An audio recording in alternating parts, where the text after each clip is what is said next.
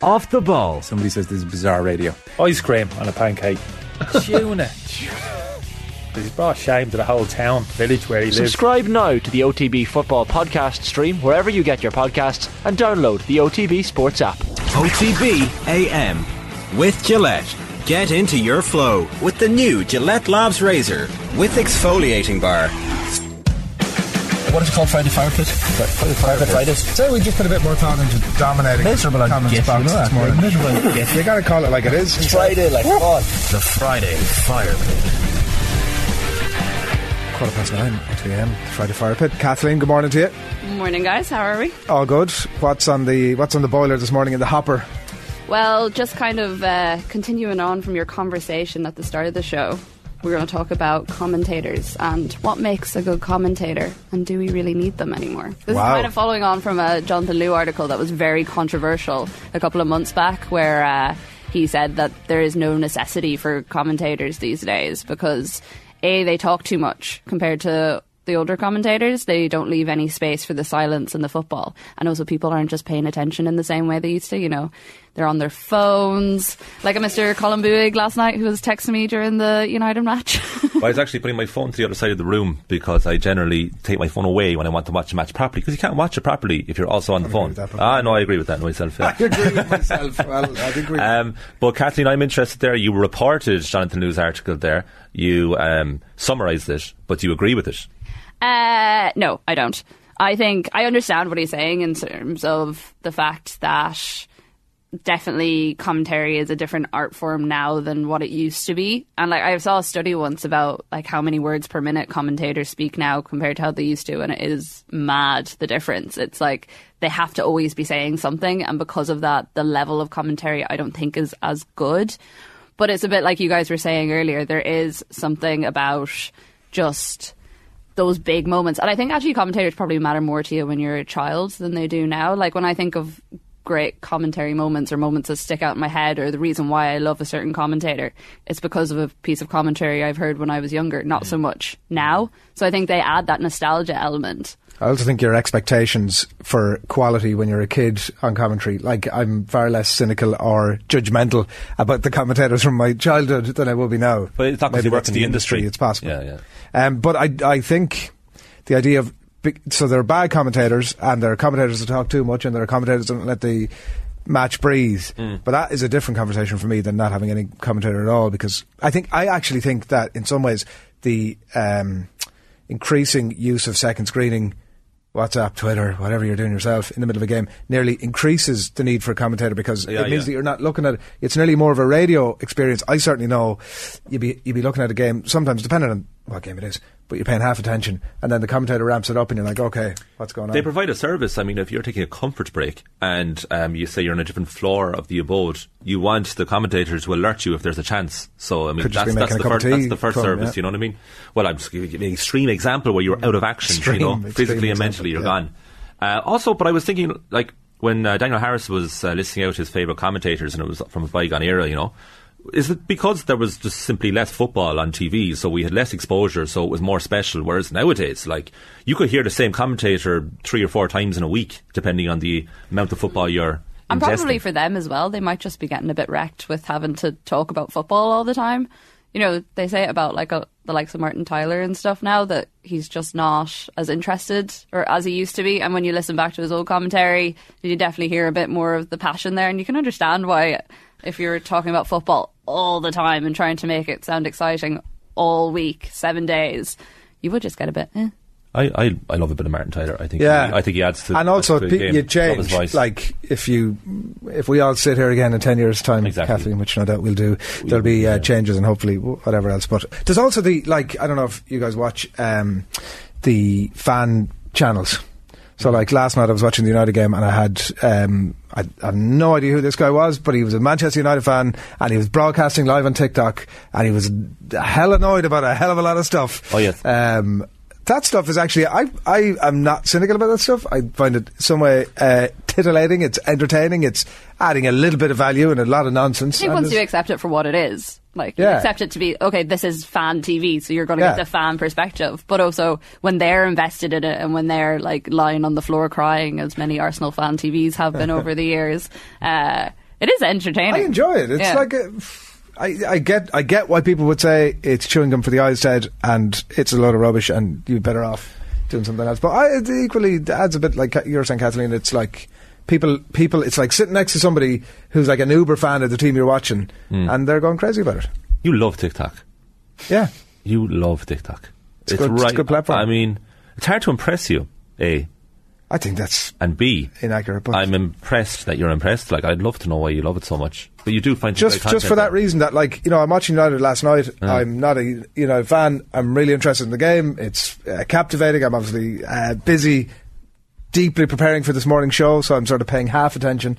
But definitely having like the phone sat there and your man, whoever he was, going absolutely bonkers about United was. See, I would find that hard during a match, though, like to listen to something else on my phone while I'm watching a game in front of me. I think it's slightly different to if there's someone beside you, you can kind of tune in and out of it in a different way to when it's on your phone. I feel like when it's on your phone, you're kind of watching them.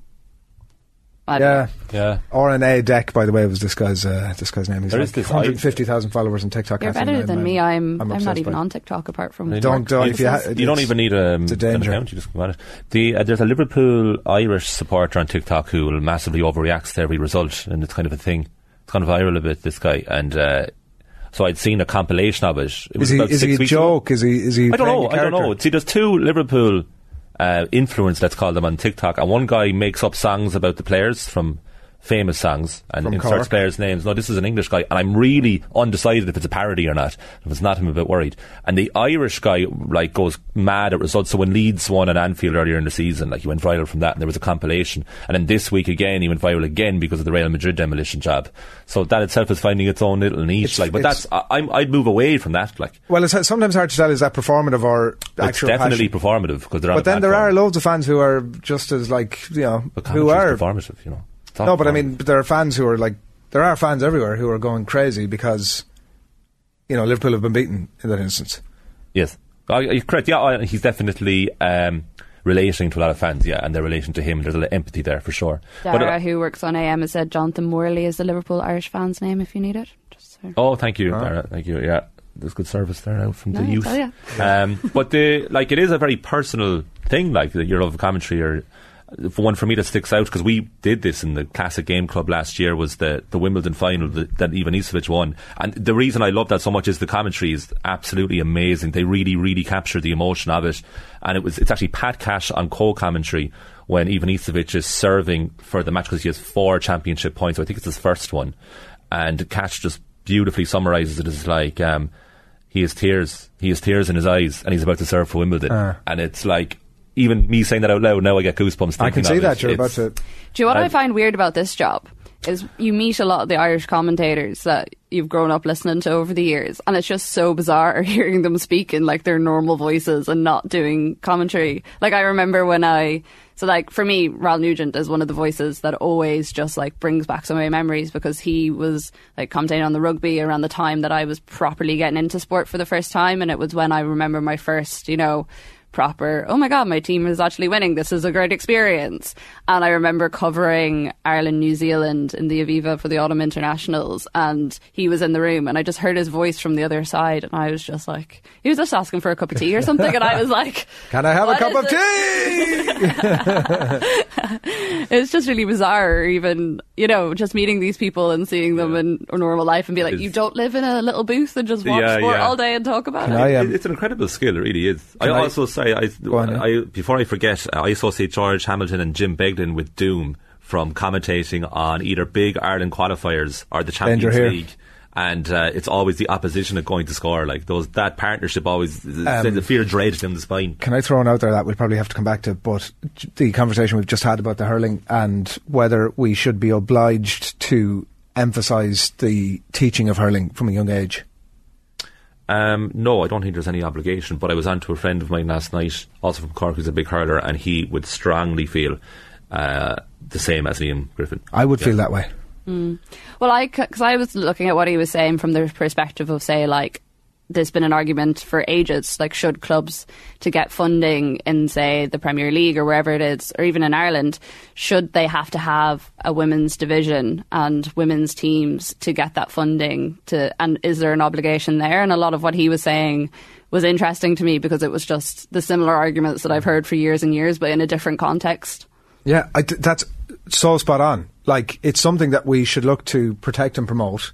And so that isn't, he's identified, happening organically. So somebody needs to step in and take action over it. And like, I don't know. Look, I do get the people who are not into GAA or don't want to be into it or whatever, do you have to force them to play hurling? And I don't think it's ever really about that, but it's equally about giving the opportunity to play hurling. I think it'd be interesting if you did bring it forward and say, because it's under 7s and under 9s, and say every club did have to provide that service, and gave it like 5 years or something, and after that 5 years you went back and said, okay, well, how many of those kids have gone on to compete at under 12 or under 14 level, and is it actually making a progression? Because I know, like, at home, we, like, Sligo's hasn't been a massive hurling county, but there's been like a real sort of rejuvenation of the sport over the last couple of years, and a couple of the clubs in my parish got together and set up a hurling team, and like, even you see Eastkey getting to the final this year, like, they're actually doing really well, and there's a real interest in it, and they're starting to set up the smaller or the younger age groups.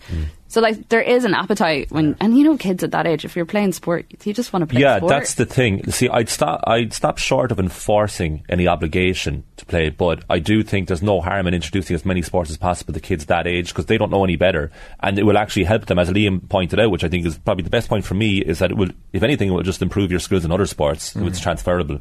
But it's interesting you mentioned Sligo there and hurling, and my niece-in-law, I suppose, she's mad into her Gaelic football and she's progressing very, very nicely.